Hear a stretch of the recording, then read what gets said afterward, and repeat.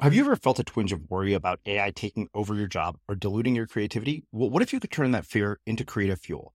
We've just published an amazing new ebook called The 4 Keys to Success in an AI World, and this is more than just a guide. It's a deep exploration into the human skills that AI can't touch, the skills that are essential for standing out and thriving, no matter how much technology evolves.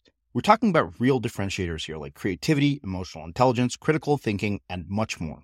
Inside, you'll find actionable insights and strategies to develop these skills, whether you're a creative person, a business person, or just simply someone who loves personal development. This isn't a story about tech taking over. It's a story of human creativity thriving alongside AI. Picture this, AI as your creative co-pilot, not just as a tool, but a collaborator that enhances your unique human skills. The 4 Keys ebook will show you exactly how to do that and view AI in a new way that empowers you instead of overshadows you. Transform your creative potential today. Head over to unmistakablecreative.com/4keys. Use the number 4, KEYS. That's unmistakablecreative.com/4keys and download your free copy. It turns out that when human beings move with other human beings in synchrony, it shifts what's happening in our brains in a way that makes us feel literally connected to the people we're moving with. And part of it is neurochemistry, some social bonding hormones like endorphins, possibly oxytocin.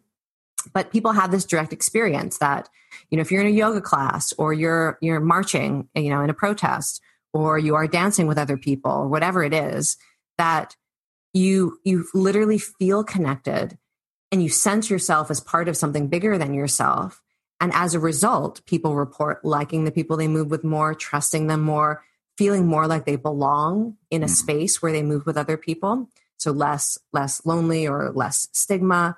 They also feel more hopeful in general about themselves and their problems and the world. So they report more optimism, more belief that difficult problems can be solved. There's something really powerful about the psychological effect of moving with other people.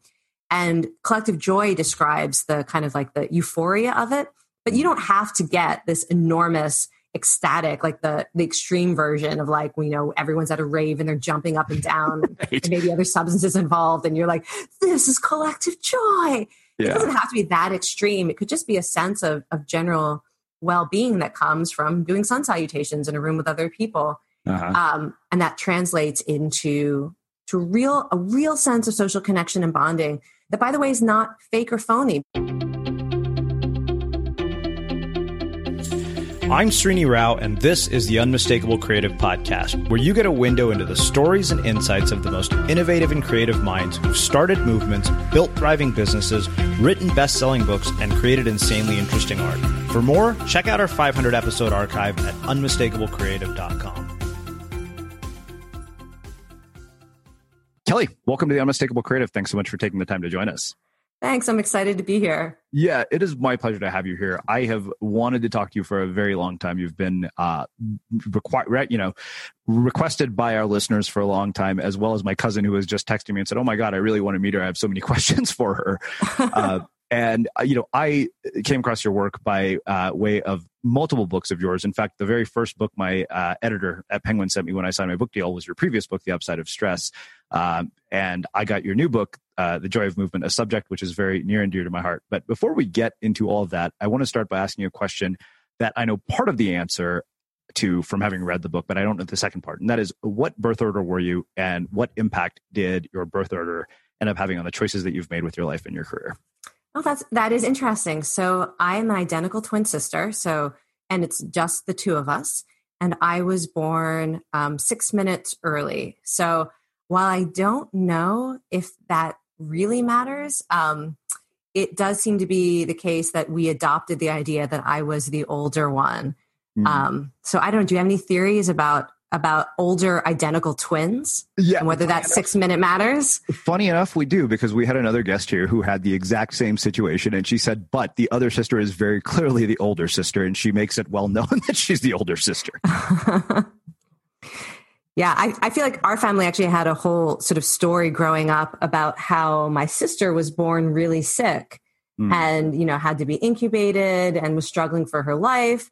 And, people didn't know if she was going to survive. And we had that whole story that was my sister and I was the one that was born healthy and strong. And we found out recently that actually that was wrong. And I was the one who was born sick and weak and struggled to survive. And my sister was the one who was super healthy and strong. So talk about like, that was very recently, we just discovered that was a mistake. And that was a whole story we'd grown up with our whole lives too. So not just that I was the older one, but that I was also the strong, healthy one. And as it turns out, I'm the survivor. So I always wonder, I have a sibling who I'm 5 years apart from. What is the family dynamic like when you're twins? Like, what is it like for your parents? Was it just completely overwhelming in terms of how they, guided you? And what was the underlying message that you both got about making your way in the world? Well, so part of it is having to do with being a twin, and part of it is just the way that one of the things that my parents gave us that I take away from my childhood that was like the best thing they could have done. So as a twin strategy, they did allow us to distinguish ourselves from one another very early on. Initially, when I was in third grade, I cut my hair short because I wanted to look like one of the kids from a TV show. What was the name of that show where they sang and danced? Kids Incorporated. I wanted to look like one of the rock stars on Kids Incorporated. And from there on out, they let us dress differently and they let us pursue different activities. So even though we had extremely similar skills and talents and interests, I think they encouraged us to sort of carve out our own spaces. So, Jane went into debate and I went into drama. Jane was the writer and I pursued the visual arts. And now sort of as we have gone into midlife, we've actually converged so much. It's almost like we tried to distinguish ourselves, but we're very much a similar person. Yeah. The thing that they did that was sort of along those lines that was super helpful, I think, as a parenting strategy, is they also really encouraged us to pursue anything we were interested in and to do it like full out. So whatever we were intrigued by, they would look for ways to connect us with classes or books on that topic, or give us time to engage in that creative pursuit. And that was really important, I think, in teaching both of us to trust our own intuitions about who we wanted to be in the world. So, I grew up in an Indian family, and anytime we showed an interest in something, if my parents didn't see a potential career path for it, they would basically say, well, that's a nice hobby, but you're not going to make a career out of it. And I wonder, you seem to have been raised with a really different narrative. I guess, for parents who are listening to this, what would you tell them about that? Well, it's interesting because I also experienced that too. So when I was applying to colleges, I started getting scholarships to pursue the visual arts. And actually, my parents were pretty clear, no, like you're going to go to a school where there's some other path. So I feel like they had that concern.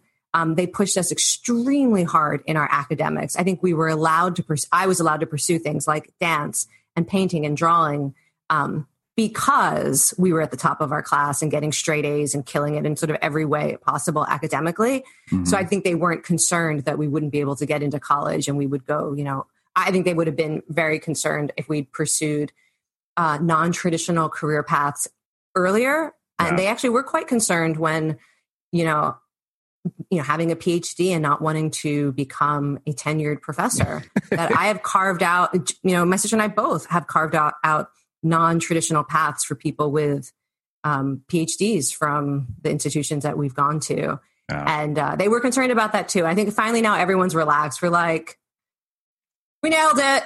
Yeah. Don't worry anymore. We both have roofs over our head. So I think for my parents, it's going to be when I get married, but that's just because they're Indian. Yeah. So I think that these sort of non-traditional career paths are becoming more and more common in the world that we're living in today. I mean, I kind of did something very similar, like, went to undergrad at Berkeley, business school at Pepperdine, and then somehow ended up doing this for a living. And I'm like, why did I bother with all that school? So two questions come from that. As somebody who pursued a PhD as well as was pushed so hard academically, what is your view on the role of education today? Like, what do you think is great about it? What do you think is wrong with it? What do you think needs to be updated? People often ask me about the value of going to any graduate school. And I feel like the greatest thing that it gave me was a perspective on the world, a way to interpret information and synthesize perspectives that really it requires the vigorous intellectual training of a scientific PhD program. And I view the world differently as a result of going through that. And I believe that every form of education will teach you to view the world in a very specific way. So once you get through law school or med school or business school, you actually have a different mind. And it can be, very dramatic, although it's a slow process as you go through it. You might not even realize it's happening. So I think that's the most important value. And when Stanford students will ask me about different graduate paths, I always say, don't think necessarily about the job that is most commonly associated with that degree. Ask yourself if that's the mind that you want to apply to the most important problems in the world, if that is the mind that you want to have as a way of understanding the way the world works. And that, I think, is the reason to pursue a graduate degree, rather than think I am going to be a lawyer, or I hope you're going to be a doctor if you go to med school. That one's pretty specific. It's very expensive. Yeah. But certainly with something with other graduate degrees that are more about research and producing information or understanding how to produce arguments, that's the main benefit. And so we had Tina Seelig here, who was telling me that when students come to her, they're in one of two categories. They have this clear idea of what their passion is. It's like the person who says, I'm going to med school, even though they've never taken a science class or set foot in a hospital. And then the opposite of that, which is, I don't have a clue what I want to do with my life. And I wonder, what kinds of existential crises do you see with students that you teach, particularly at a place like Stanford? And as somebody who is in such an elite institution, what is your view on this whole college admission scandal? Because looking back at even getting into Berkeley, my sister and I joke now that, we probably would never get in with the grades that we have now because of the environment. Yeah, I'm probably not the best person to ask about that because I no longer teach undergraduates. Okay. Well, I do teach undergraduates, but I teach them through the recreational department. So the undergraduates that I am working with, they're dancing with me. Yeah. The academic classes I teach are to PhD students. Okay. And the existential crises that I see them face are really about the fact that there is no job market for PhDs, even coming out of Stanford. And so, basically academia in general is trying to figure out a way to justify producing PhDs when there are no jobs for PhDs in the way that they have been trained to believe there would be. There aren't all these professorships opening up for the thousands of graduates to claim. And so people are thinking more creatively about what it means to have a PhD and what you can do with that skill set and that experience. And I'm all for that because that's what I did. And one of the things I'm grateful for is that, part of what I'm teaching PhD students is how to understand the value of who they are as a researcher, how to communicate their research to the public, not only to other academics, and hopefully help them think about themselves as a producer of knowledge and a creative intellectual who has a lot to offer the world. Jewelry isn't a gift you give just once. It's a way to remind your loved one of a beautiful moment every time they see it. Blue Nile can help you find the gift that says how you feel and says it beautifully, with expert guidance and a wide assortment of jewelry of the highest quality at the best price. Go to BlueNile.com and experience the convenience of shopping Blue Nile, the original online jeweler since 1999. That's BlueNile.com to find the perfect jewelry gift for any occasion. BlueNile.com. Hold up. What was that? Boring. No flavor. That was as bad as those leftovers you ate all week. Keke Palmer here. And it's time to say hello to something fresh and guilt-free. Hello Fresh. Jazz up dinner with pecan-crusted chicken or garlic butter shrimp scampi. Now that's music to my mouth. Hello Fresh. Let's get this dinner party started. Discover all the delicious possibilities at HelloFresh.com. A lot can happen in the next 3 years. Like a chatbot may be your new best friend. But what won't change? Needing health insurance. United Healthcare Tri-Term Medical Plans are available for these changing times. Underwritten by Golden Rule Insurance Company, they offer budget-friendly, flexible coverage for people who are in between jobs or missed open enrollment. The plans last nearly 3 years in some states, with access to a nationwide network of doctors and hospitals. So for whatever tomorrow brings, United Healthcare Tri-Term Medical Plans may be for you. Learn more at UH1.com. Mom deserves the best, and there's no better place to shop for Mother's Day than Whole Foods Market. They're your destination for unbeatable savings, from premium gifts to show-stopping flowers and irresistible desserts. Start by saving 33% with Prime on all body care and candles. Then get a 15-stem bunch of tulips for just $9.99 each with Prime. Round out Mom's menu with festive rosé, irresistible berry chantilly cake, and more special treats. Come celebrate Mother's Day at Whole Foods Market. Quality sleep is essential. That's why the Sleep Number Smart Bed is designed for your ever-evolving sleep needs. Need a bed that's firmer or softer on either side? Helps you sleep at a comfortable temperature? Sleep Number Smart Beds let you individualize your comfort, so you sleep better together. J.D. Power ranks Sleep Number number 1 in customer satisfaction with mattresses purchased in-store. And now, save 50% on the Sleep Number Limited Edition Smart Bed for a limited time. For J.D. Power 2023 award information, visit jdpower.com/awards. Only at a Sleep Number store or sleepnumber.com. As creators, we're always on the move. Whether it's a live podcast event, a pop-up shop, or a workshop, we're constantly interacting with community, and that's where Tap to Pay on iPhone and Stripe comes in. Imagine this. You're at a live event, a listener loves your merch, or a participant wants to sign up for your course on the spot. With Tap to Pay on iPhone and Stripe, you can accept their payments right there and then, right from your iPhone, so there's no extra hardware or no delays. Total game changer. It's not just for creators. Any business owner can do this. It's about making transactions smoother and much more personal, growing your business in your way. We've been using Stripe for our products and courses for a long time, and now with Tap to Pay on iPhone, you can take your business to the next level too. So visit stripe.com/tapiphone to learn more. Remember, folks, with Tap to Pay on iPhone and Stripe, your business is always at your fingertips. Yeah. Well, I mean, I think that's why I appreciate conversations like the ones I get to have with people like you and people with Adam Grant, because of the fact that when I read your books, I can see the depth and amount of research that's gone into, what you're actually claiming. Whereas so often you read books that fall into this genre and they're anecdotal, but there's no real research to back them up. Yeah, and anecdotes are, there's a joke in science that anecdotes aren't data, but actually they are data. They're data points. Mm-hmm. And as a sort of a competing argument, I also am always telling my students to listen to their direct experience. Yeah. So I think that there's value in both. And hopefully we don't need to neglect one in favor of the other. Well, walk me through what led you from a PhD to this sort of unconventional career path and how it eventually led to this book of all the ones that you could write next. I knew from the beginning when I entered a PhD program that I wanted to be an author and I wanted to write popular psychology books. And that I wanted to be someone who faced the public. So it's not really an accident. And I basically, that's why I went to graduate school. And I guess you could think sort of, how I ended up with this particular book. That's not an accident either, in that, fitness has been my personal passion since I was 7 years old. And I first fell in love with doing aerobics and calisthenics at home to VHS tapes.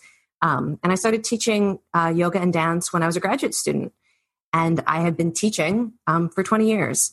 So this is the book that allows me to join what I love doing as someone who communicates science and how that can help us understand our experiences and support our health and happiness, while also like in the domain of when I get up in the morning, what is it that I look most forward to doing? What is it that, over the course, so yesterday I taught 2 dance classes, one to a group of women who are mostly over the age of 60, many over the age of 70 and 80.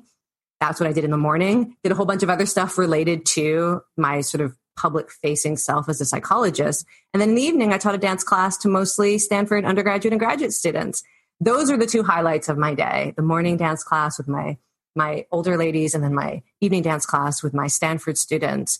I believe that those are, and in fact, it was Mental Health Awareness Week at Stanford. And so the classes were free for people to bring their friends to. And it was great. People brought friends and the class was packed. And I love that Stanford recognizes that movement is part of how we take care of our mental health. Yeah. Well, I think the thing that I really appreciated in terms of the way that you presented this is you focus specifically on movement and you use the word movement instead of exercise, because I think there's such a sort of visceral reaction that some of us have to exercise. Oh, that sounds just like a necessary evil. I mean, I'm the kind of person who didn't fall in love with physical activity until I found an activity that I loved, which was both surfing and snowboarding. And now I'm there as much as possible to the point where I will cancel interviews with people. It's good. And I literally will tell them, I'm sorry, the surf just picked up. We're going to have to do this another time. And most of them are fairly understanding because they get it. But one of the things that you said is that movement is intertwined with some of the most basic human joys, including self-expression, social connection, and mastery. When we're active, we access innate pleasures from the satisfaction of synchronizing to the beat of music, to the sensory thrill of moving with speed, grace, or power. And that was like at the very beginning of the book. Where does that come from? Like how did you go about structuring the various concepts in this book and each of these ideas? Like, how did you decide what to tackle? Because it's such a broad category. Yes. So first of all, I actually love the word exercise and movement. I am not scared of the word exercise. Yeah. I think that one of the reasons why I love it is because the definition of exercise is when you choose to move for the pure purpose of moving. So movement could include walking to work, right? Movement could include, moving heavy boxes because you have to clear out your garage. That's all movement. You're breathing, your heart is pounding, your muscles are engaged, you're engaging with life through your body. That's movement. Exercise is I'm moving my body because I believe there is value in the experience of moving. Mm-hmm. As opposed to I need to do this because I have to get somewhere, or I need to do this sort of for the function of the activity. So I am encouraging people to totally redefine exercise. It's not a punishment for something you ate. It's not something you have to endure, even though it's, a miserable experience. I do believe that exercise is actually one of the best ways to experience human joys in our modern society. Mm-hmm. And the way that I came to structure the book. So initially I thought, well, maybe it would be chapter by activity. Like, maybe there's a chapter on yoga and flow states, and maybe there's a chapter on dance and celebratory movement, and a chapter on running. And I wasn't really sure how it would turn out. But as I was doing the research, because the central question of the book is, why is it that people who are physically active are happier, report less loneliness, have more meaning in their lives, and that every kind of evidence you could look for exists? So it's not the case that if you have a meaningful life, you're more willing to exercise. It's the case that if you take people who are sedentary and you give them an intervention to become more active, they report more meaning in their lives. If you take people who are active and you require them to become sedentary, they report less meaning in their lives. I mean, it's like every level of longitudinal, epidemiological, and experimental data you could want. So we don't even need to argue about, correlation versus causation. So why is it that people who are active, they have more positive emotions, more meaning, they're happier, they're better relationships? So that was the central investigation. Why? Mm-hmm. And as I was digging into the anthropology and the neuroscience and talking to people, what I was hearing back is that through movement and through exercise, like training for a race or going to the gym or running outdoors or dancing, that people were experiencing not only the kind of neurobiological reward that you get from moving your body, which is its own thing. There is an exercise high, and it's not exclusive to running. But it's not just this kind of feel good or feel better effect. People were talking about how they experience themselves differently mm-hmm. and experience other people in the world differently because of the activity itself. Yeah. So that, it changes the way that they view what they're capable of. So, for example, if you experience the joys of doing something hard and putting in the effort and getting better, that core human need of mastery. I mean, literally, if you look at psychological theories about the things that humans need to have a good life, mastery is one of them. You need to do things that are challenging that you get better at. Another core human need is social connection and relatedness. And so many people I talked to were experiencing their most positive social connections through movement, through exercise. Yeah. And what I realized is that it's not just this exercise high that makes us feel better in the short term, that is the joy of movement, but it's that for whatever reason in our society now, and the way that the human mind and body are hardwired together, we experience human capacities for joy really well through movement. And you named a few of them, stuff like music, stuff like biophilia and our joy of being in nature. But they're enhanced. Like you can love listening to music and it'll set off, dopamine bursts and endorphins in your brain if you listen to music you love.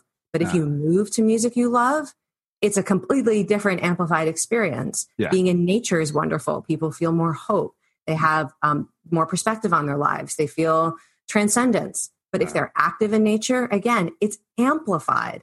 And there was something about movement that seems to help us access what I would consider sort of our innate capacities for joy. That's part of our human nature. Yeah.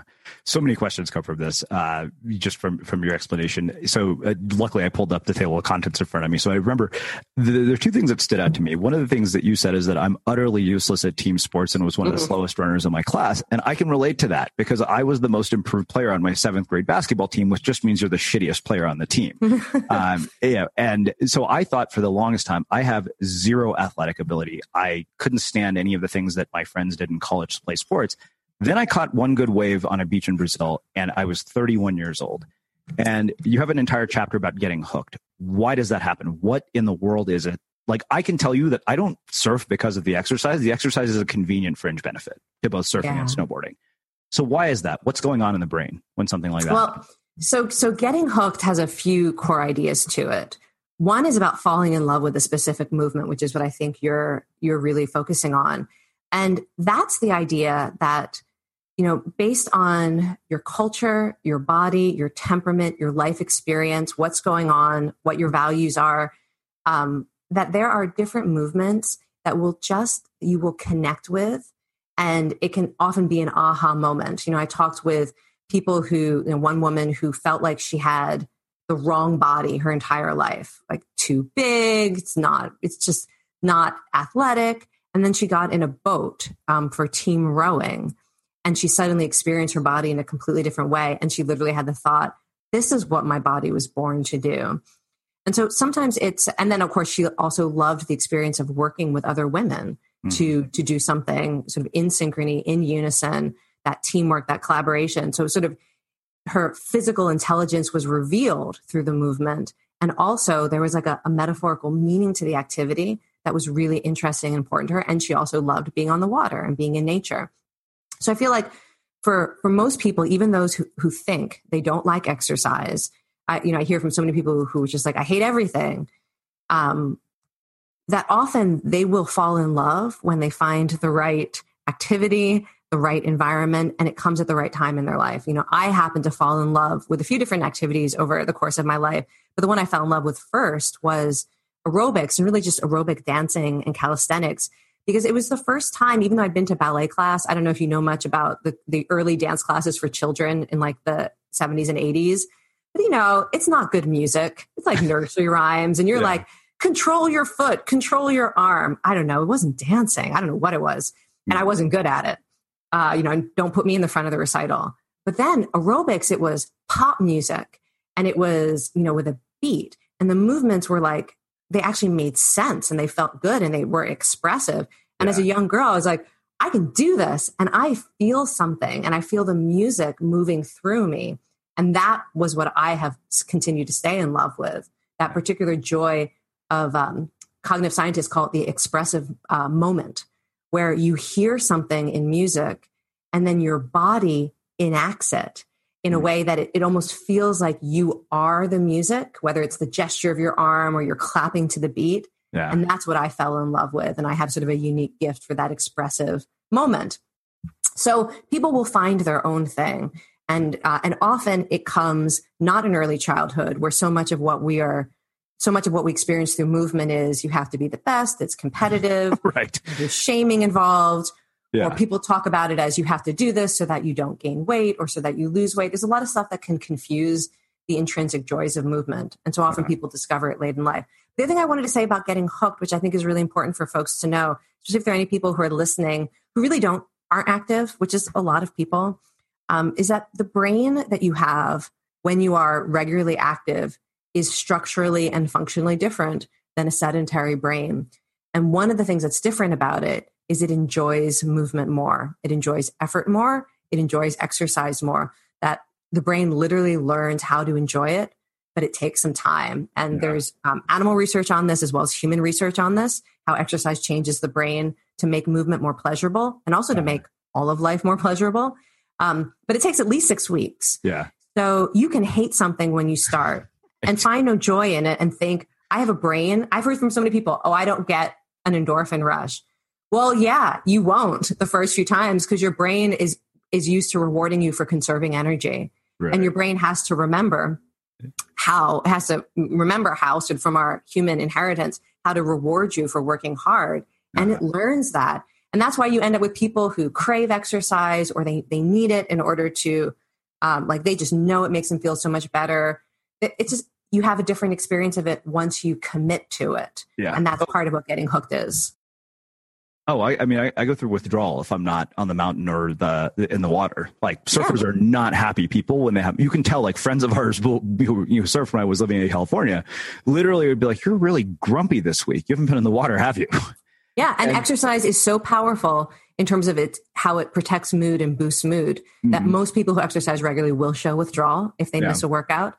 And you can induce depression and anxiety by forcing exercisers to not exercise, which as far as I'm concerned, some people might be like, oh, then I shouldn't get started.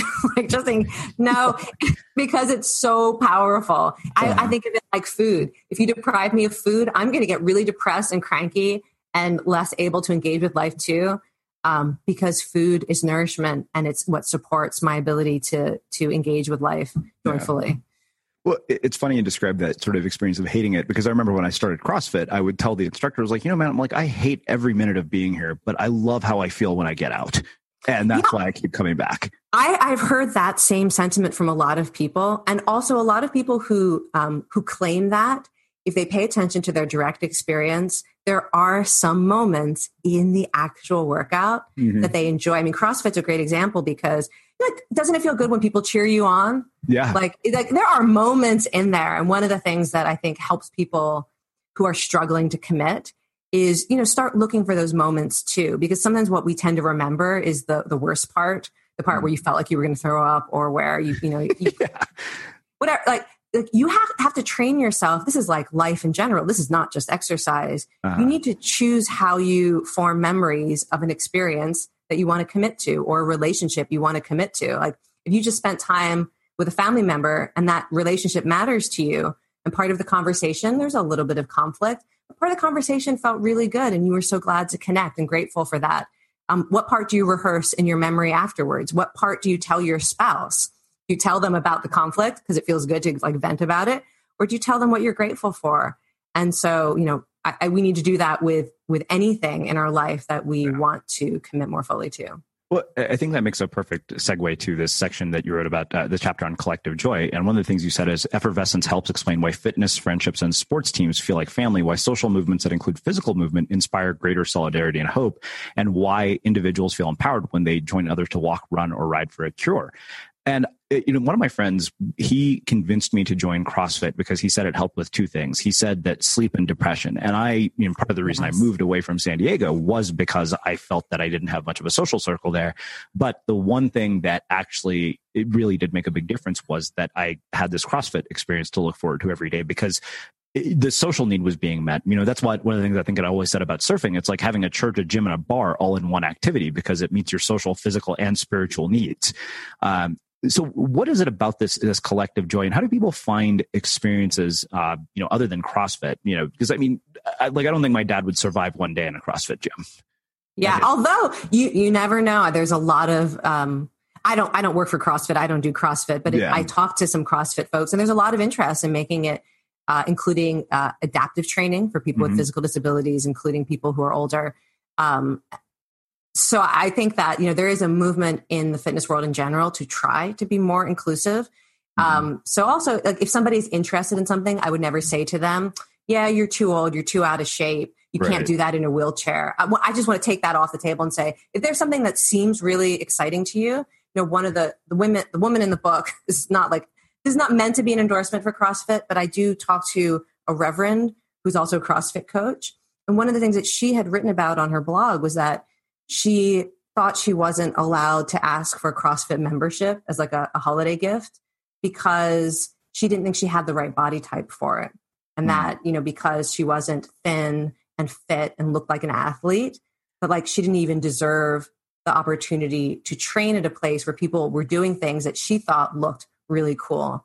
And so I feel like anytime there's this voice in your head that says you can't do that because you're not the right size, you're not the right color, you're not the right age, part of me just feels like I have to jump out on top of that and try to give a counter message. But I don't know what, well, your personal experience may vary. Well, so that raises an interesting question for me, coming from the Indian culture where recreation just wasn't part of the culture in my parents' generation. It's funny because now surfing is starting to take off in India. But the funny thing is, most people don't know this. If you want to literally surf the most uncrowded waves on the planet, they're in the most crowded country on earth because it just hasn't caught on with the culture.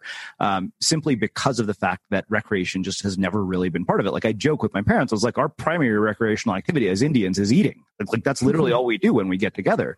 But you dance too. This is true. We do dance. I'll give you that. But mainly in movies and at weddings.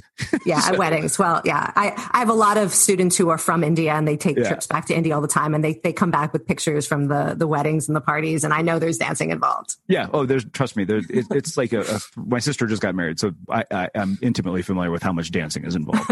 But the reason I brought that up is I would love more than anything in the world to spend a day, skiing or snowboarding with my dad, but I would never forgive myself if he got hurt. And I think he's just at that point where it's not possible. So, I wonder, when you have this cultural aspect of it, and I know with young people in India, it's actually changing quite a bit now. Like they're much more health conscious because I think we've seen all our parents become diabetics. So they're not eating the way they used to. There are CrossFit gyms everywhere. So there is this shift occurring. But how do you navigate that? Like, I don't think I could convince my parents to do a physical activity as opposed to us just getting together and eating. Yes. And also neither of my parents exercise. I want to, by the way, get back to the original question you asked. Right. I'm just flagging. I do remember what it was and I will get back to it. But I think this is really important because I hear from a lot of people who want to encourage the people in their lives to be more active.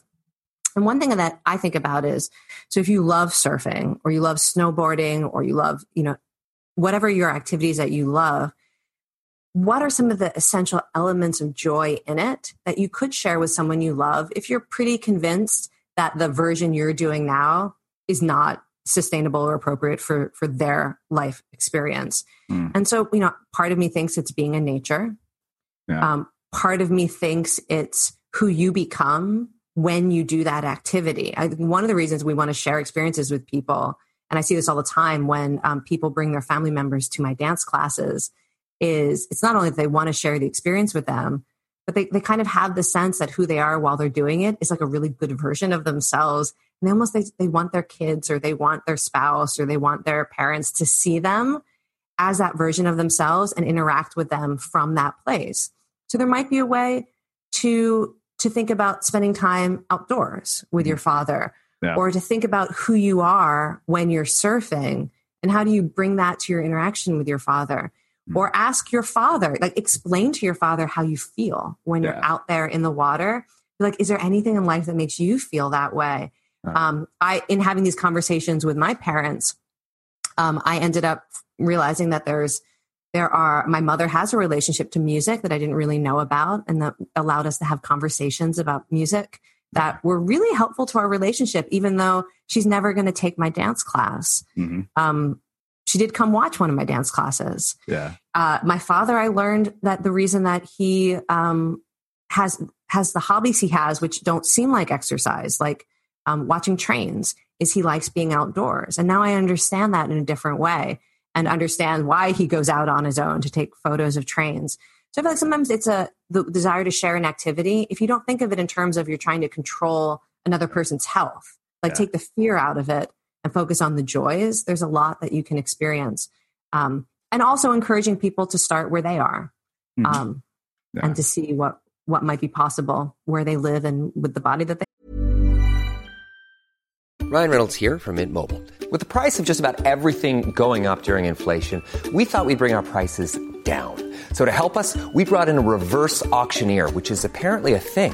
Mint Mobile Unlimited Premium Wireless. How to get 30, 30, bit to get 30, bit to get 20, 20, 20, bit to get 20, 20, bit to get 15, 15, 15, 15, just $15 a month? Sold! Give it a try at mintmobile.com/switch. $45 up front for 3 months plus taxes and fees. Promo rate for new customers for limited time. Unlimited more than 40 gigabytes per month. Slows full terms at mintmobile.com. There's never been a faster or easier way to start your weight loss journey than with PlushCare. PlushCare accepts most insurance plans and gives you online access to board-certified physicians who can prescribe FDA-approved weight loss medications like Wegovy and Zepbound for those who qualify.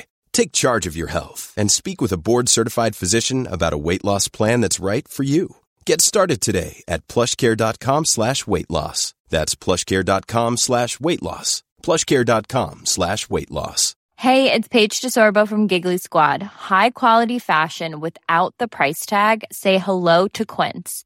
I'm snagging high-end essentials like cozy cashmere sweaters, sleek leather jackets, fine jewelry, and so much more. With Quince being 50 to 80% less than similar brands. And they partner with factories that prioritize safe, ethical, and responsible manufacturing. I love that. Luxury quality within reach. Go to quince.com/style to get free shipping and 365-day returns on your next order. Quince.com/style. Mom deserves the best, and there's no better place to shop for Mother's Day than Whole Foods Market. They're your destination for unbeatable savings, from premium gifts to show-stopping flowers and irresistible desserts. Start by saving 33% with Prime on all body care and candles. Then get a 15-stem bunch of tulips for just $9.99 each with Prime. Round out Mom's menu with festive rosé, irresistible berry chantilly cake, and more special treats. Come celebrate Mother's Day at Whole Foods Market.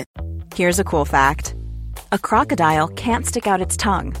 Another cool fact, you can get short-term health insurance for a month or just under a year in some states. United Healthcare short-term insurance plans are designed for people who are between jobs, coming off their parents' plan, or turning a side hustle into a full-time gig. Underwritten by Golden Rule Insurance Company, they offer flexible, budget-friendly coverage with access to a nationwide network of doctors and hospitals. Get more cool facts about United Healthcare short-term plans at uh1.com. As creators, we're always on the move. Whether it's a live podcast event, a pop-up shop, or a workshop, we're constantly interacting with community, and that's where Tap to Pay on iPhone and Stripe comes in. Imagine this. You're at a live event, a listener loves your merch, or a participant wants to sign up for your course on the spot. With Tap to Pay on iPhone and Stripe, you can accept their payments right there and then, right from your iPhone, so there's no extra hardware or no delays. Total game changer. It's not just for creators. Any business owner can do this. It's about making transactions smoother and much more personal, growing your business in your way. We've been using Stripe for our products and courses for a long time, and now with Tap to Pay on iPhone, you can take your business to the next level too. So visit stripe.com/tapiphone to learn more. Remember, folks, with Tap to Pay on iPhone and Stripe, your business is always at your fingertips. I have. Yeah. Well, it's funny because when you say that, I think about the things that I've told my dad. My dad's a photographer. I was like, why don't you come photograph one of my surf sessions? Mm-hmm. So that is one of those things that he's been like, yeah, okay, let's do that. And he's like, I need to get some better lenses for that. But that to me seemed like the one way we would connect the dots. Yeah. Things. Yeah, I think that's wonderful. And of course, being out there, if he's doing that, being outdoors in nature, walking around, that also is part of green exercise, technically probably blue exercise. So I want to definitely do a deep dive into the green exercise. I want to go go back to collective joy. Collective joy, and music. There's a lot. So go into collective joy, because the music one I have a lot of questions about. For people who are like, what's that collective joy thing? So it turns out that when human beings move with other human beings in synchrony, it shifts what's happening in our brains in a way that makes us feel literally connected to the people we're moving with. And part of it is neurochemistry, some social bonding hormones like endorphins, possibly oxytocin. But people have this direct experience that, if you're in a yoga class or you're marching, in a protest, or you are dancing with other people, or whatever it is, that you literally feel connected and you sense yourself as part of something bigger than yourself. And as a result, people report liking the people they move with more, trusting them more, feeling more like they belong in a space where they move with other people. So less lonely or less stigma. They also feel more hopeful in general about themselves and their problems and the world. So they report more optimism, more belief that like difficult problems can be solved. There's something really powerful about the psychological effect of moving with other people. And collective joy describes the kind of like the euphoria of it, but you don't have to get this enormous ecstatic, like the extreme version of like, everyone's at a rave and they're jumping up and down Right. and maybe other substances involved. And you're like, this is collective joy. It doesn't have to be that extreme. It could just be a sense of general well-being that comes from doing sun salutations in a room with other people. And that translates into a real sense of social connection and bonding that, by the way, is not fake or phony, because in my experience, you move with people and then you start having conversations. I've seen again and again actual social support emerge in movement communities when people are dealing with caregiving issues, grief, difficult life challenges. I see actual support emerge from people who started out as strangers in a way that's really important. And I cannot over value the support that comes from social interactions where you don't have a super clearly defined social role and obligation. Because a lot of people will dismiss that, like, oh, your CrossFit friends or your dance class friends. And, they give you a card when you're sick, or they ask you how you're doing because they know that you're caring for an aging parent. Like, what's that? That's not like having a husband or something like that. But the truth is that so many of our social relationships that are close social relationships, they come with a cost as well as a reward. And there can be a lot of stress and there can be a lot of obligation. And you often are perceived in a particular way, the way that those people think of you. And what I've seen in movement communities is that people often are seen in a way that feels like a relief. It's like a different version of themselves. There's less obligations. You can express a full range of emotions without worrying that other people don't want you to be angry or don't want you to be sad, or you have to like keep a strong face. There's so much about these sort of casual communities of support that can literally be like a life preserver when you're going through something difficult. Wow. Well, let's do this. Let's get into music. I really, really appreciated the entire chapter on music, particularly because it suddenly explained why I'm a much better snowboarder when I'm listening to music. Like, I've noticed if my headphones die, like my day just goes to shit on the mountain. And you said that the brain responds to music, it enjoys with powerful adrenaline, dopamine, and endorphin rush, all of which energize effort and alleviate pain. For this reason, musicologists describe music as ergogenic or work enhancing. Throughout history, across cultures, music has been used to make labor less difficult and more rewarding. The endorphins released by music not only make tasks easier, but also can bond a group that works together. So, we just talked about the bonding piece, but I've noticed when I'm listening to music on the mountain, I ride a lot faster. My instincts are 1,000 times sharper. And I just feel like I'm in some sort of rhythm. Like I really find that, like, I have a snowboarding playlist that I play every single time I go to the mountain. Why is that? What the hell is going on there? Yeah. I mean, part of it is what you just read quickly. So the brain, music, it's not all music. So if you absolutely hate what you're listening to, it's probably not going to have the effect that we're talking about. But as soon as music has a decent beat and you basically like it to any degree, it has some energy to it, maybe you enjoy the lyrics or reminds you of your youth, it invites the brain to start preparing for movement. It facilitates movement. There, people who study musicology and neuroscience have a lot of theories for why this is the case. But basically, when you're listening to music you like, it helps the brain move and do everything that it needs to do to support your effort and your movement. I mean, it literally, even if you aren't moving and you're listening to music you enjoy, the entire motor system of the brain becomes active. Every system of the brain that helps you plan movement, regulate movement, sense movement, and movement feedback, they all become active. They're just so ready to move because music is essentially like the way that humans have evolved. Music is a soundtrack to support movement. That's what music has always been used for. And that's how the brain experiences music. And so, one of the things that I thought was funny is I found a review paper in a sports medicine journal that literally called music a legal performance enhancing drug. And there's a lot of debate about whether athletes should be able to listen to music, not only while they're competing, but what's happening before they compete. And, you see like Olympic athletes listening to music before they go down the slope or, swim in a meet.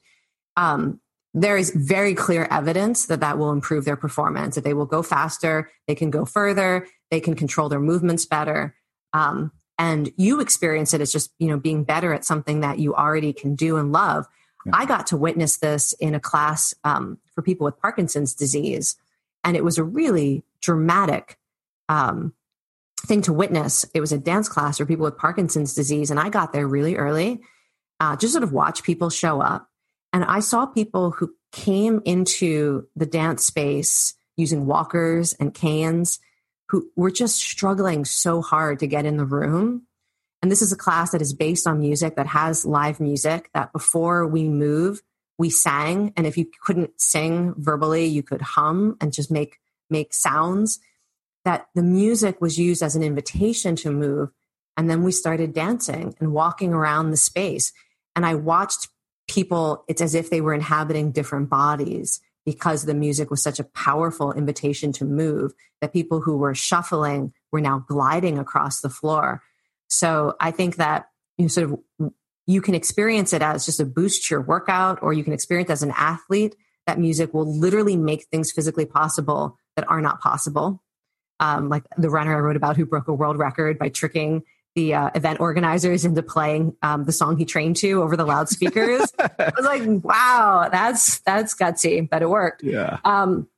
So you can experience that way, or you can experience it in the much more, I think, profound way of when people start to have neurological disorders that impair movement. Music is one of the only things that seems to be able to, it's not going to completely reverse the process, but give people moments of being able to move and connect and experience their bodies in a different way that has real therapeutic value. Wow. So, I think the interesting thing is you talked about the next chapter, being obstacles, right? And you said so much of the language we use to describe courage relies on metaphors of the body. We overcome obstacles, break through barriers, and walk through fire. We carry burdens, reach out for help, and lift one another up. This is how we as humans talk about bravery and resilience.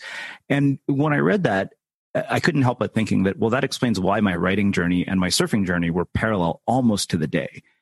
Like I said, that it was strange, but I never thought surfing would actually have a profound and positive impact on my career, even though it seemed like this beach bum thing that I was doing, when I had no job after grad school. Like my parents literally were worried that I was never going to look for a job because I was spending so much time in the water. But why is that? Why does movement enable us to deal with these difficult things in our lives? Like, why is it that movement has such an impact on obstacles? Yeah. So this is the chapter I think that really most fully explores movement as a metaphor.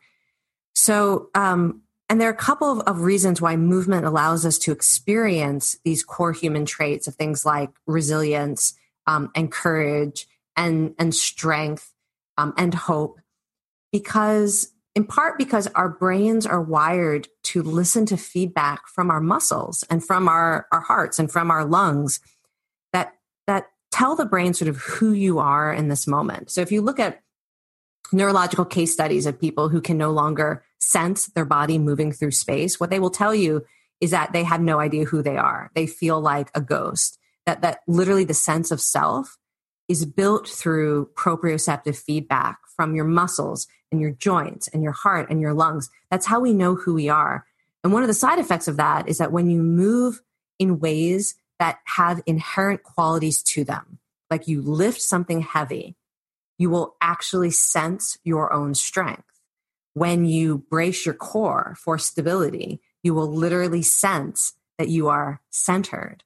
When you move your body with grace and expressivity, you will experience yourself as graceful and beautiful. And your brain doesn't think, my biceps are strong or my core muscles are active. Your brain thinks, I am strong. Your brain thinks, I've got this. I'm grounded. I'm rooted. I'm in control. Your brain thinks, I'm beautiful. I'm graceful. And the brain just turns these direct physical sensations into a sense of self that then that operates like a metaphor. It's a story that you can tell yourself so that, you go to the gym. One of the stories I write about in the book was a woman who literally chose not to take her own life after she deadlifted more weight than she had ever been able to lift before, which I think it's such, and what a strange exercise that it would have literally been something called a deadlift. And she deadlifted a personal best, and she had a physical sensation of her own strength. And in that moment, she said, I want to live. That there's something really powerful that when you sense your own courage or strength or resilience or beauty. So that's part of it. And the other part of it, in this chapter, I write a lot about how movement allows us to experience interdependence in a different way that is really important for overcoming difficult life challenges. So, in some of my previous work, I've written a lot about trauma and stress and loss and mental health challenges. And one of the themes in all of my work is this should never be a do-it-yourself project. We need to reach out to others. All of us need support. All of us are stronger together, whatever it is you're going through. And part of the metaphor of movement is so many people experience that through movement in a way that is different than they've ever experienced before. So it might be the case that, you're running a Tough Mudder obstacle course and you get to an obstacle where in order to get up over it, you need people to literally lift you up and pull you over. And before you run on to the next obstacle, you wait at the top, you look down for who needs some help, and you extend your hand and you lift them up and over. And you get to experience the full cycle of human interdependence through your body. That in a race, you can feel like in a moment when you're running a 5K or a half marathon, and there's a moment where you're demoralized and your legs don't want to go any further, and somebody from the sideline cheers you on and says, you can do this, you've got this, and it motivates you. And then you finish the race and you run back and you do that for somebody else. These are the stories that people were telling me. And so I think that that's the other part of it. Part of it is how it feels in your body to do difficult things and what that teaches you about yourself. And part of it is getting to have a lived, concrete experience that how we get through difficult things is by allowing ourselves to receive support from others and then also giving back and using our experience to help others in turn. Wow. So let's talk about the green exercise and this whole idea of spending time in nature, because I think that, there are two things that you said here that really struck me. You said that green exercise appears to do something similar to the brain, but without the need for dedicated mind training. And when you said similar, you were referring to meditation. And then the other thing you said is that when you're absorbed in your natural surroundings, the brain shifts into a state called soft fascination. It's a state of heightened present moment awareness. Now, as I read that, I thought, okay, yeah, this is what CrossFit is my necessary evil, and snowboarding is the thing I look forward to. It's a very, very different experience. I wonder why that is. Why is it that nature has this impact on us? I know, it's so interesting, right? So I think the theme in every chapter in the book, what I'm trying to write about is that the human brain, how we survived as human beings, is the human brain has these adaptations that allow us to experience joy triggered by different things. So we can experience joy through connecting with others. We can experience joy through persisting through difficulties. And human beings have survived in part because we can experience positive emotions in the natural world. And there's this whole theory of biophilia that the human brain really is drawn to nature because in order to survive, hundreds of thousands of years ago through pretty relatively recent history, humans needed to experience hope in nature, so they would continue to seek out food sources. We needed to feel a sense of awe in nature, both so that, we could persist in whether we needed to explore new areas, but also how awe can give you a sense of almost like vigilance, like openness, a sense of the profundity of your own life and the need to take caution. There are all these emotions that we feel in nature that support our ability to navigate living in a natural environment: hope, wonder, curiosity, awe, self-transcendence. And so that's the theory, is that our brain knows how to do that because the human beings who felt those things in nature survived. And so when people are active outdoors, the idea is that the brain is just like, oh, we're in nature. Let's feel some of those things: hope, awe, self-transcendence, the unity sensation. And that's an instinct that most human brains will find pleasurable and often sort of a relief from what the mind will do in other settings, which is often worry or ruminate or just, there's a lot of stuff going on in the mind that is not helpful. And so you mentioned there's some research that exercising outdoors shifts you into a state of open awareness that looks a lot like what master meditators, what happens in their brains when you ask them to shift into a state of deep meditation. And I'm a big fan of meditation. I have taught and researched and published studies on the benefits of meditation. So I'm not saying skip meditation, there's no value to it, just go hike outdoors. But one of the things that I came across in the research on green exercise is how especially useful it was for people who have minds that just are not their friend. Depression, anxiety, grief, PTSD, and I've also seen people with these conditions experience really heightened suffering when they first attempt to meditate, because you're basically saying, okay, mind, give me what you've got. And meditation in theory teaches you how to deal with that. But sometimes it's just enormously triggering to be with your own mind and be trying to navigate all of those thoughts and intrusive memories and emotions. Whereas being in nature, for many people who believe there's no way to control the contents of their mind and are almost being tortured by their own thinking, they will experience profound, almost immediate relief through outdoor exercise. I talked to so many people for whom this was true. Yeah, I'm one of them. I mean, people always ask, how did you get started with surfing? We talked about that moment of being hooked. I had really bad IBS for almost 10 years. And I remember the first day I caught a wave, I thought to myself, wow, I think I just found the cure. Wow. Yeah.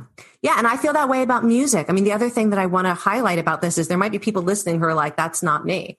Yeah. I'm not actually a green exerciser. I like nature. I like, I appreciate the beauty of it.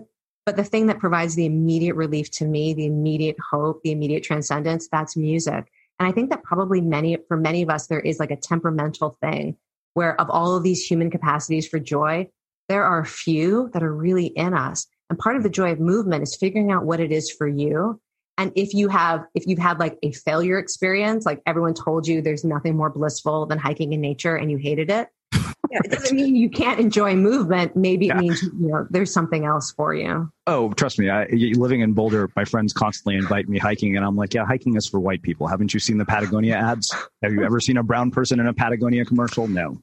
Although I will say there's a wonderful group called Unlikely Hikers that was specifically created for people who felt like they didn't see themselves in media portrayals of hiking, but still found incredible joy through green exercise. So yeah, I mean, being a snowboarder, like I appreciate nature. I was just like, I'm not interested in hiking. Yeah. But, So there's one other thing I wanted to ask you about related to this idea of green exercise, which really struck me. You said spending time not just indoors, but also on social media pushes us towards social cognition and often rumination. Without regular time spent outdoors, we can lose touch with the default state of open awareness.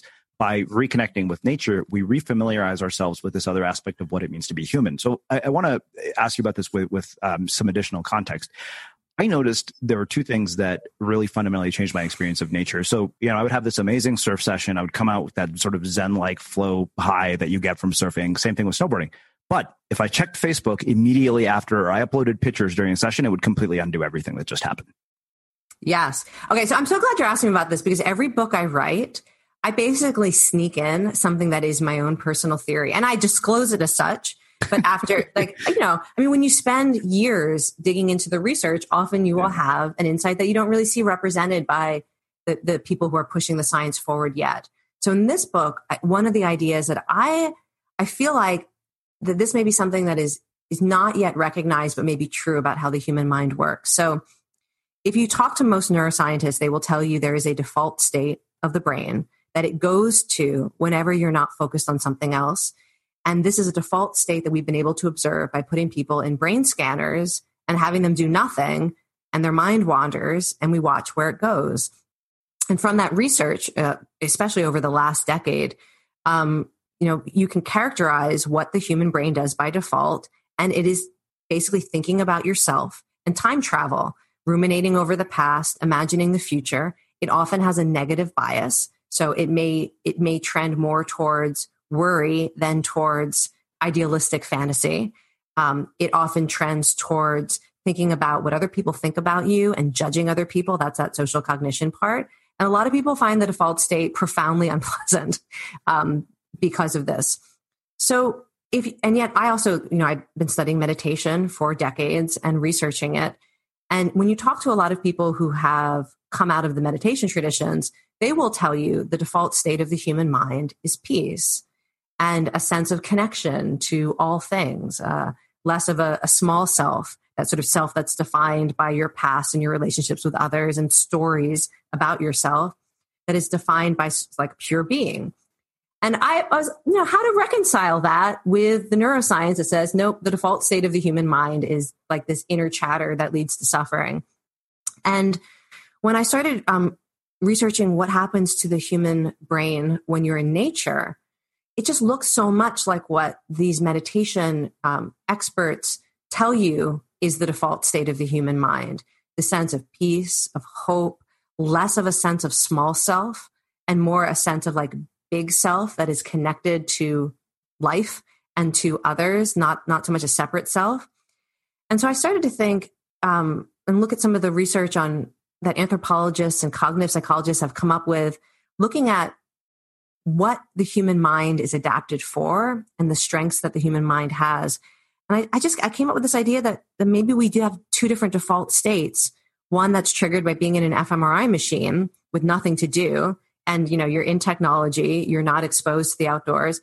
Maybe there's a natural default state that is really about what the mind is when you're out in a natural environment, that cognitive psychologists talk about foraging cognition and meditation teachers talk about open awareness. And I think it's possible that we do have the brain has a capacity to drop into a state that feels at peace and at one.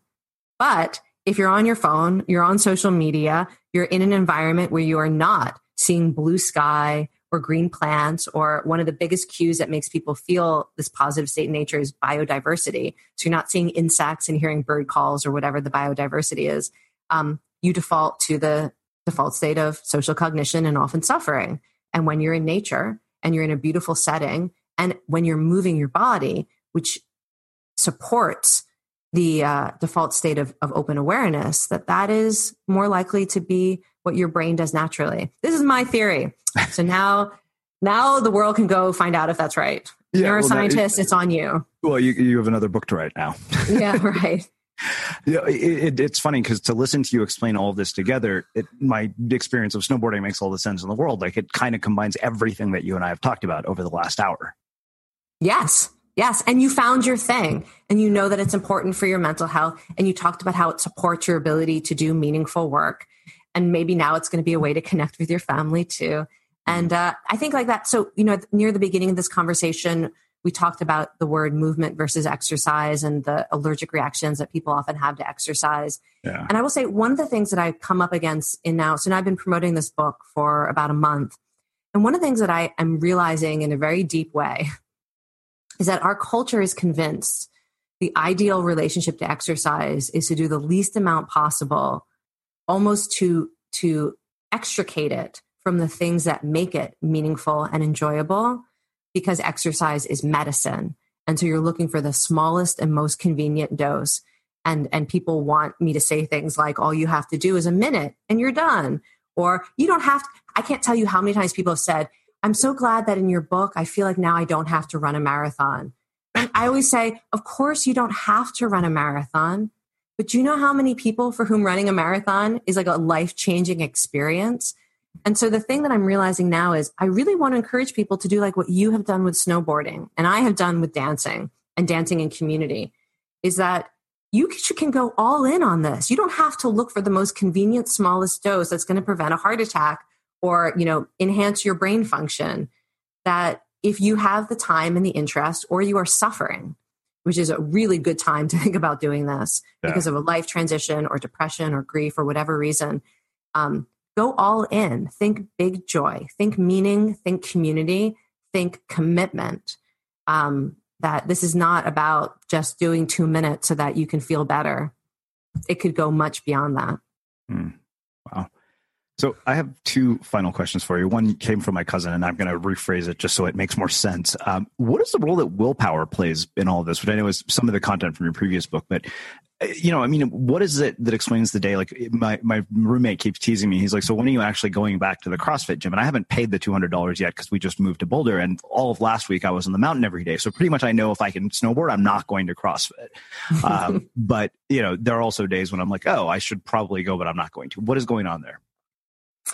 So, well, first of all, I define willpower as the ability to make decisions that are consistent with your highest goals and values, even when some part of you does not want to or want something else, because you're tired, because you're stressed, because you're distracted, because you're tempted for whatever reason. So part of me, when I think about what willpower has to do with movement, part of it is to recognize that because because human beings have a brain that both wants to conserve energy and will reward you for exerting yourself. It's a really strange paradox. If you aren't yet moving, your brain will probably try to convince you not to do it. And as soon as you're doing it, your brain will start to reward you for doing it with endorphins and endocannabinoids and all of that, and adrenaline. So you have to understand that. It's very similar to lots of willpower challenges, that when you are contemplating it, often the state that you're in is going to make it more difficult to fully understand the benefits you will get if you make the choice that is consistent with your highest goals and values. And so at a very practical level, this means you should not expect when your alarm goes off to crave getting out of bed and putting on your sneakers and going for a walk. You should expect that a couple minutes into it, you're going to be so glad you did. And you have to learn to trust that process, to be familiar with it. Even someone like me, I love movement. I'm like in love with what it's done for me and my life. And I don't want to do it when I wake up in the morning. That paradox is real. And I just don't let that be the decider. Yeah. So that's part of what I would say with willpower. And the other thing I should say is, by the way, if you're interested in supporting decisions in other aspects of your life, exercise is one of the few things that seems to change the brain and the nervous system in a way that supports the biological aspect of willpower. That, it gives you greater heart rate variability by default. That becomes a new sort of state of your nervous system. It strengthens the systems of the brain that allow for self-regulation and planning and all of that. So you can also think of exercise as something you do to support all of your other willpower goals. Amazing. Well, I have one last question for you, which is how we finish all of our interviews at the Unmistakable Creative. What do you think it is that makes somebody or something unmistakable? I don't know. I don't even know what that means. What do you mean? Okay. You give me a definition first. Yeah, I'll give you a definition. So for the purposes of writing a book, I had to define, especially when the book is titled Unmistakable, I defined it as something that nobody else could do but you in the way that you do it. Love that. Yes.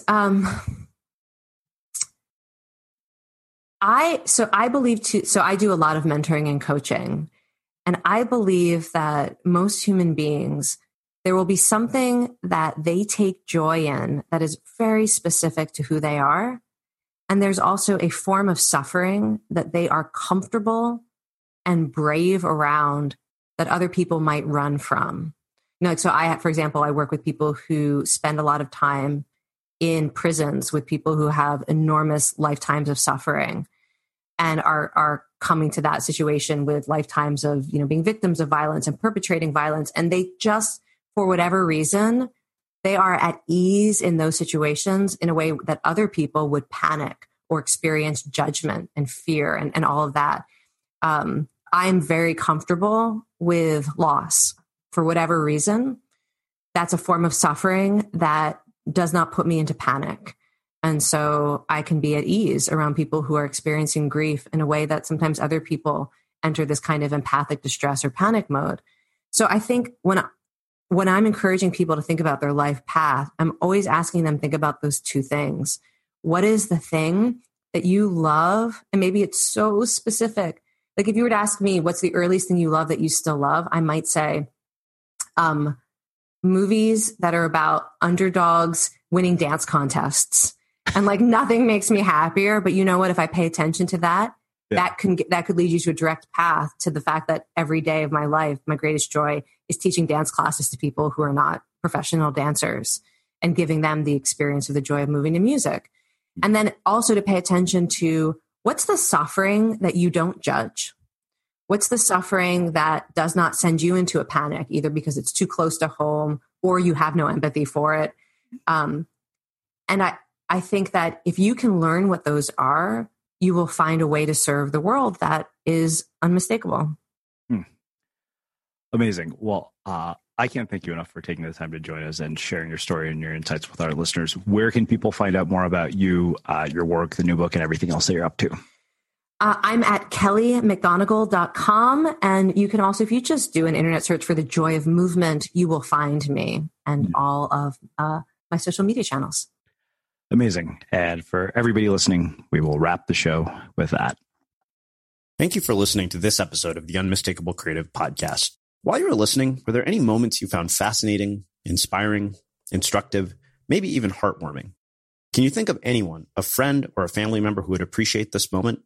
If so, take a second and share today's episode with that one person, because good ideas and messages are meant to be shared.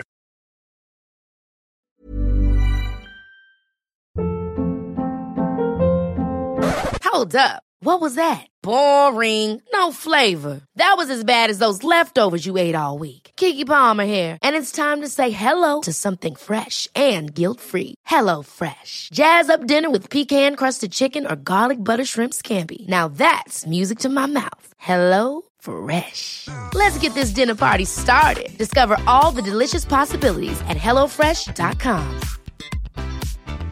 Mom deserves the best, and there's no better place to shop for Mother's Day than Whole Foods Market. They're your destination for unbeatable savings, from premium gifts to show-stopping flowers and irresistible desserts. Start by saving 33% with Prime on all body care and candles. Then get a 15-stem bunch of tulips for just $9.99 each with Prime. Round out Mom's menu with festive rosé, irresistible berry chantilly cake, and more special treats. Come celebrate Mother's Day at Whole Foods Market. Hey, it's Paige DeSorbo from Giggly Squad. High quality fashion without the price tag. Say hello to Quince. I'm snagging high-end essentials like cozy cashmere sweaters, sleek leather jackets, fine jewelry, and so much more. With Quince being 50 to 80% less than similar brands. And they partner with factories that prioritize safe, ethical, and responsible manufacturing. I love that. Luxury quality within reach. Go to quince.com/style to get free shipping and 365-day returns on your next order. Quince.com/style. Imagine the softest sheets you've ever felt. Now imagine them getting even softer over time. That's what you'll feel with Boll & Branch's organic cotton sheets. In a recent customer survey, 96% replied that Boll & Branch sheets get softer with every wash. Start getting your best night's sleep in these sheets that get softer and softer for years to come. Try their sheets with a 30-night guarantee. Plus, get 15% off your first order at bollandbranch.com. Code BUTTERY. Exclusions apply. See site for details. Have you ever felt a twinge of worry about AI taking over your job or diluting your creativity? Well, what if you could turn that fear into creative fuel? We've just published an amazing new ebook called The 4 Keys to Success in an AI World, and this is more than just a guide. It's a deep exploration into the human skills that AI can't touch, the skills that are essential for standing out and thriving, no matter how much technology evolves. We're talking about real differentiators here, like creativity, emotional intelligence, critical thinking, and much more. Inside, you'll find actionable insights and strategies to develop these skills, whether you're a creative person, a business person, or just simply someone who loves personal development. This isn't a story about tech taking over. It's a story of human creativity thriving alongside AI. Picture this, AI as your creative co-pilot, not just as a tool, but a collaborator that enhances your unique human skills. The 4 Keys ebook will show you exactly how to do that and view AI in a new way that empowers you instead of overshadows you. Transform your creative potential today. Head over to unmistakablecreative.com/4keys. Use the number 4, KEYS. That's unmistakablecreative.com/4keys and download your free copy.